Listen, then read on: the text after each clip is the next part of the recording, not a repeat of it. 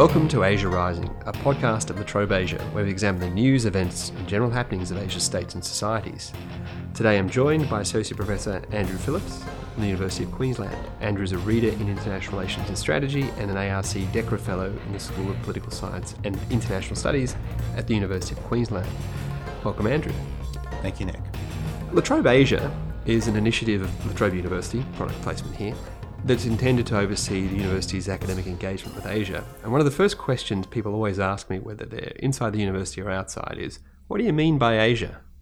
Who's in? Who's out? Where exactly does it start and end?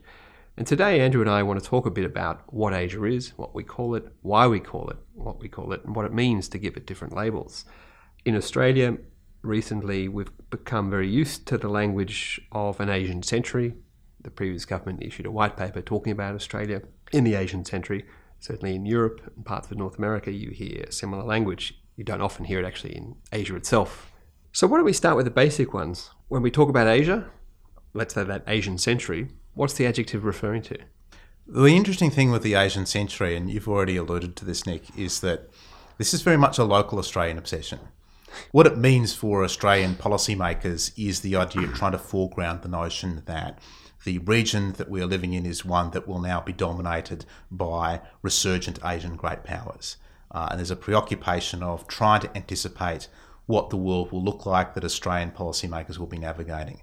And for me, the implicit contrast here is between what Henry Luce described as the American century, the 20th century that Australian students of geopolitics generally love because American hegemony worked out so well for us, and an emerging era of uncertainty that we're seeing now in terms of a shift towards a more complex multipolar order in which, for the first time since European settlement in Australia, we are witnessing an era that will not be dominated by an Anglophone hegemon. So I think when Australians talk about the idea of the Asian century, it's very much a shorthand for trying to foreground that uncertainty, but also try to manage the anxieties that are associated with it. So you get these kind of notions, for example, of instead of the tyranny of distance, people are now spruiking the idea of the promise of proximity. And I think it's a way for us to try to navigate this idea of we're shifting away from a world that we are familiar, that we feel safe in, to one that looks very different to anything that Australians have experienced before.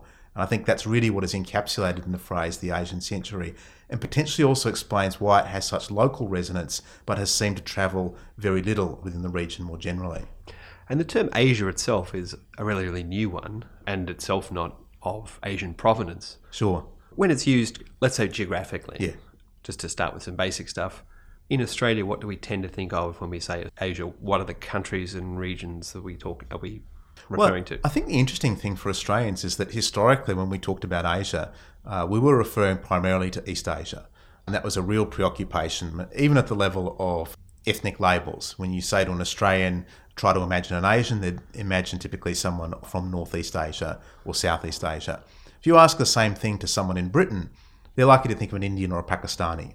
So generally our fixation with Asia as we understood it was very particular to East Asia.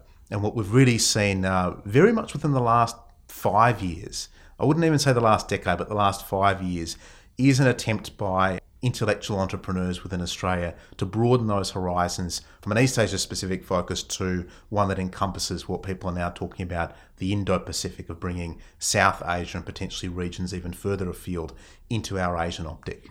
Come back to the Indo-Pacific in a moment, but I want to pick on that point around, depending on where you are in the world, Asia means different things to you. When I remember when I was studying in Britain, I had exactly that cognitive dissonance of reading the newspaper and saying, a man of British Asian descent, ... and there's a photo of a guy who's clearly from South Asia. And thinking, hang on, that's no, it's sort of Australian frame of reference. And, from Europe, Asia has quite different resonances, even in different parts of Europe. So France, people talk about Asia, there's often thoughts around Turkey, around Central Asia, as well as the sort of more conventional East Asia, the Far East, and these sorts of things. Ditto in America. I think in the United States there's often, like Australia, that kind of East Asian focus on Asia. When did we start using this term, Asia? Well, I think culturally it really started to gain a lot of purchase in Europe from the late 18th century onwards. There is a sense of greater engagement with Asia at that point, but also this increasing civilizational self-confidence that develops from the late 18th century. Historically in Europe, going all the way back to antiquity, there was a classical division of the world into the three known continents, Europe, Africa, and Asia, the Orient. But I think the idea of actually having a much clearer sense of this notion of Asia as something that is fundamentally different, that is exotic, but that is somehow subordinate to Europeans, is one that really only starts to gain currency from the late 18th century. I think geopolitically, though, when people start to conceptualise Asia not merely as a place to get rich and a place to encounter exotic different cultures, but as potentially a source of geopolitical tension or threat in some way, this is very much a phenomenon that develops in the mid to late 19th century. When people talk about the Eastern question, not merely the collapse of the Ottoman Empire and the kind of problems that the sick man of Europe is creating, but also the tensions that are developing further in what the Brits would call the Far East. That's something that really develops in the late 19th century. And why I think that is so relevant for us in Australia is that sense of this great monolith of Asia as somehow representing a source of peril as well as prosperity, that's something that is just beginning to glide into the Western consciousness and consolidate right around the time that Australia is talking about federating. In many respects, federation, the creation of an Australian Commonwealth, is very much a response to the perceived threats of an emerging and resurgent Asia. So I think there are different ways in which the term Asia is deployed from the late 18th century, and they reflect the differing preoccupations of Europeans throughout those different eras. Yeah, because it is very much that it is a word of European origin. I mean, it's come to be something that people in Asia have grabbed hold of, and that same way the term the Middle East is something that people in the Middle East very much like. Exactly, they don't reject it, but it's that places get bound together. For example, the India-China trade, tea one way and silver the other way, and opium and the connections. That begins to create a sense that Asia is coherent. And it seems to me also at the moment, the sense of an Asian century seems to be driven also by a sense that these differing parts of this big, disparate part of the world are coming together to be a bit more coherent now than in the past. So they're trading with each other more, they're investing with each other more, they're thinking about each other's security, each other as in one another's orbit in a way that they didn't used to. To go back to the term you mentioned just before, is the Indo-Pacific. So in Australia, this has become a very popular term, increasingly obvious in government publications. What's driven that revival, and I guess what are they trying to get at by saying Australia's future is in the Indo-Pacific? Sure. For me, the Indo-Pacific, it's the geopolitical equivalent of a Rorschach ink blot. Different people read into it very different things. So there are many that refer to it simply as a geo-economic concept. And the argument here is that particularly with the rise of factory Asia, the emergence of these incredibly dense production networks, which it must be said primarily link East Asia with North America, there's a sense that these are becoming increasingly dependent on resources, particularly oil and gas from the Middle East, and you've got this energy superhighway that is increasingly linking the Indian and the Pacific Oceans. So you've got one argument that is simply a matter of geoeconomics, and there's always an element behind it of saying, well, India will eventually follow the East Asian path, and there'll be this increasing interconnection of prosperity there. More generally, though, when people talk about the Indo-Pacific, and again, there are as many definitions of the Indo-Pacific as there are advocates out there, but there's this notion of trying to refer to increased strategic interconnectivity between the Indian Ocean region and East Asia, primarily also with the relationship between India and China. What I find fascinating about this is that when you talk to Indo-Pacific boosters, some of them are equally happy with India-Pacific as they are Indo-Pacific. So that gives an indication of exactly how important it is, this notion of trying to yoke India within a broader strategic framework. And the real question, the real point of debate between a lot of Indo-Pacific proponents is this an inclusive concept that is meant to point the way towards a larger regional or pan-regional security architecture, or is this really more a dog whistling between the various democracies in the region as a means of trying to build a coalition to contain China? And it's interesting that you see that term used a little bit outside of Australia and India, and it is quite a popular term in India. But for example, if you look at American strategic universe, whether it's the government folk or whether it's think tankers or scholars, same in Japan, same in China. You see it a little bit, but generally it's off the radar. And in fact, there's a great speech given by the commander of the US Pacific Fleet where he said, in this part of Asia, Asia-Pacific, Indo-Pacific, call it what you like, which was a sort of nice little, I'm a sailor, it's a sea, it connects people, who cares what we call it? Yeah. I guess what you're getting at is there seem to be differing forces driving. Is it the energy and trade connections that make the region what it is? Is it the strategic security threat? Are these forces things that are likely to make this concept have an ongoing relevance? Because from a cynic's point of view, Indo-Pacific's long, Asia's short. Is this a flash in the pan and we'll get back to saying it's Asia at sea versus Asia on the land? Well, I think the important thing to note is that the Indo-Pacific is not only a descriptive concept, but it's a predictive and a prescriptive concept. A lot of the energy behind Indo-Pacific, you'll find the advocates say, well, the Indo-Pacific is describing a region of growing strategic interconnection and that this will continue to grow. And a large part of that assumption is around the strategic weight and behaviour of India. So here a lot of advocates say, well, India will shortly be the most populous country, it will economically continue to develop, and it will be growing in its strategic extroversion and economic interconnectivity with East Asia. Because of that, we need to get ahead of the curve and develop a new set of strategic imaginaries and institutions to reflect that emerging reality. And without willing to entirely dismiss that line of argument, I suggest that we do need to be very cautious about really interrogating what exactly is in the hyphen of the Indo-Pacific. What is the value of a move that aggregates two formerly distinct regions rather than recognising what continues to differentiate them?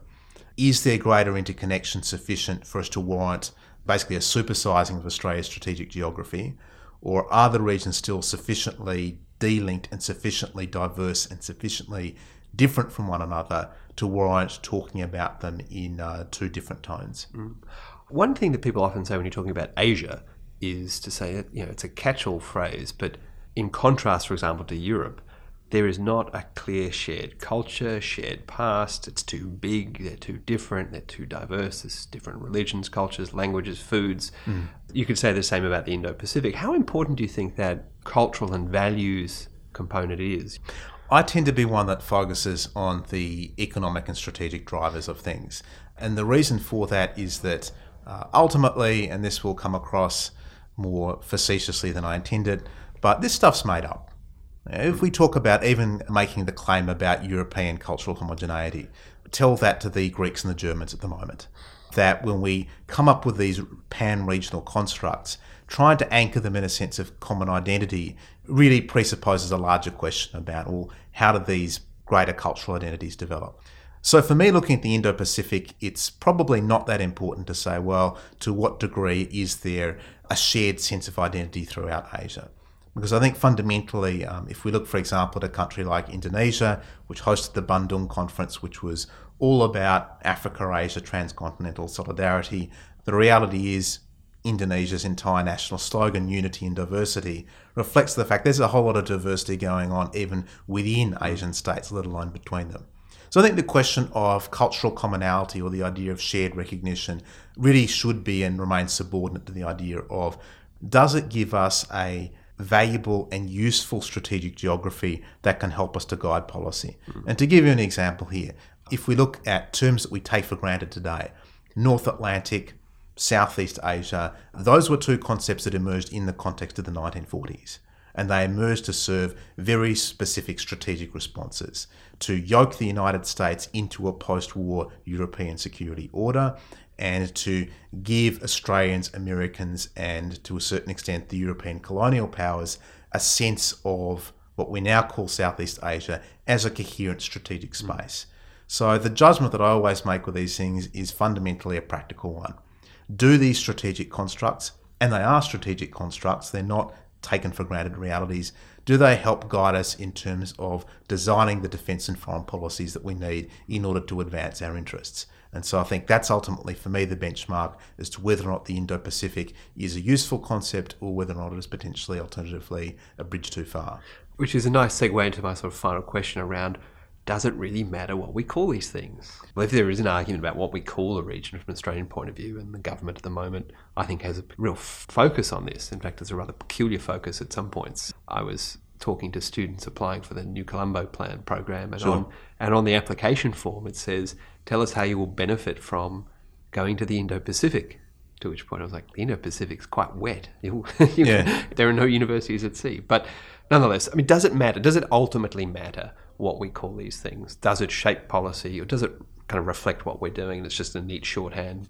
I think it fundamentally does matter. We look at the term the Asia-Pacific. That's a product of the 1970s. That's a product of, one, uncertainty about the United States' commitment to the region post the announcement of the Nixon Doctrine. Two, a recognition of the increasing economic interconnectivity of North America with the production centres of East Asia. Asia-Pacific was a useful rhetorical hook around which to build things like APEC, around which to consolidate in the minds of people, particularly in the United States, that East Asia was something that was fundamentally had to be very high up in their strategic concerns. So my sense is that words ultimately do matter. Because if you get strategic geography wrong, if you get your labels misapplied, then it can lead you in one of a number of dangerous directions. I mean, for me, the poster child of terrible strategic concept is the idea of the Western Hemisphere. Now, that the United States being preoccupied with this idea that was very true to the imagination of isolationists in the 1930s, that they're protected by the expanses of the Pacific and the Atlantic, and that the Western Hemisphere could essentially operate without worrying about the rise of fascism in East Asia and Western Europe.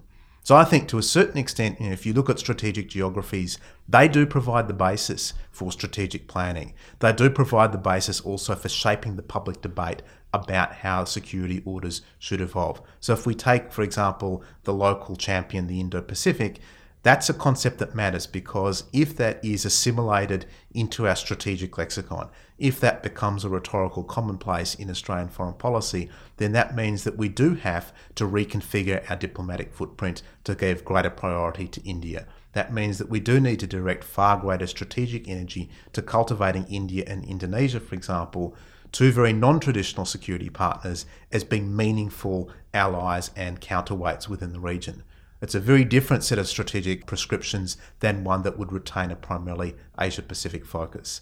So there is a lot that is invested in the hyphen, and I think that there is a lot, therefore, that is important within these larger debates about what it is that we call Asia and how we locate Australia within the larger strategic map. That's all the time we have. You've been listening to Asia Rising, a podcast of La Trobe Asia. You can follow Andrew on Twitter at @aphillipsintrel. That's at APHILLIPSINTREL, or me at Nick Bisley. And if you like this podcast, you can subscribe on iTunes or on SoundCloud. Thanks for listening.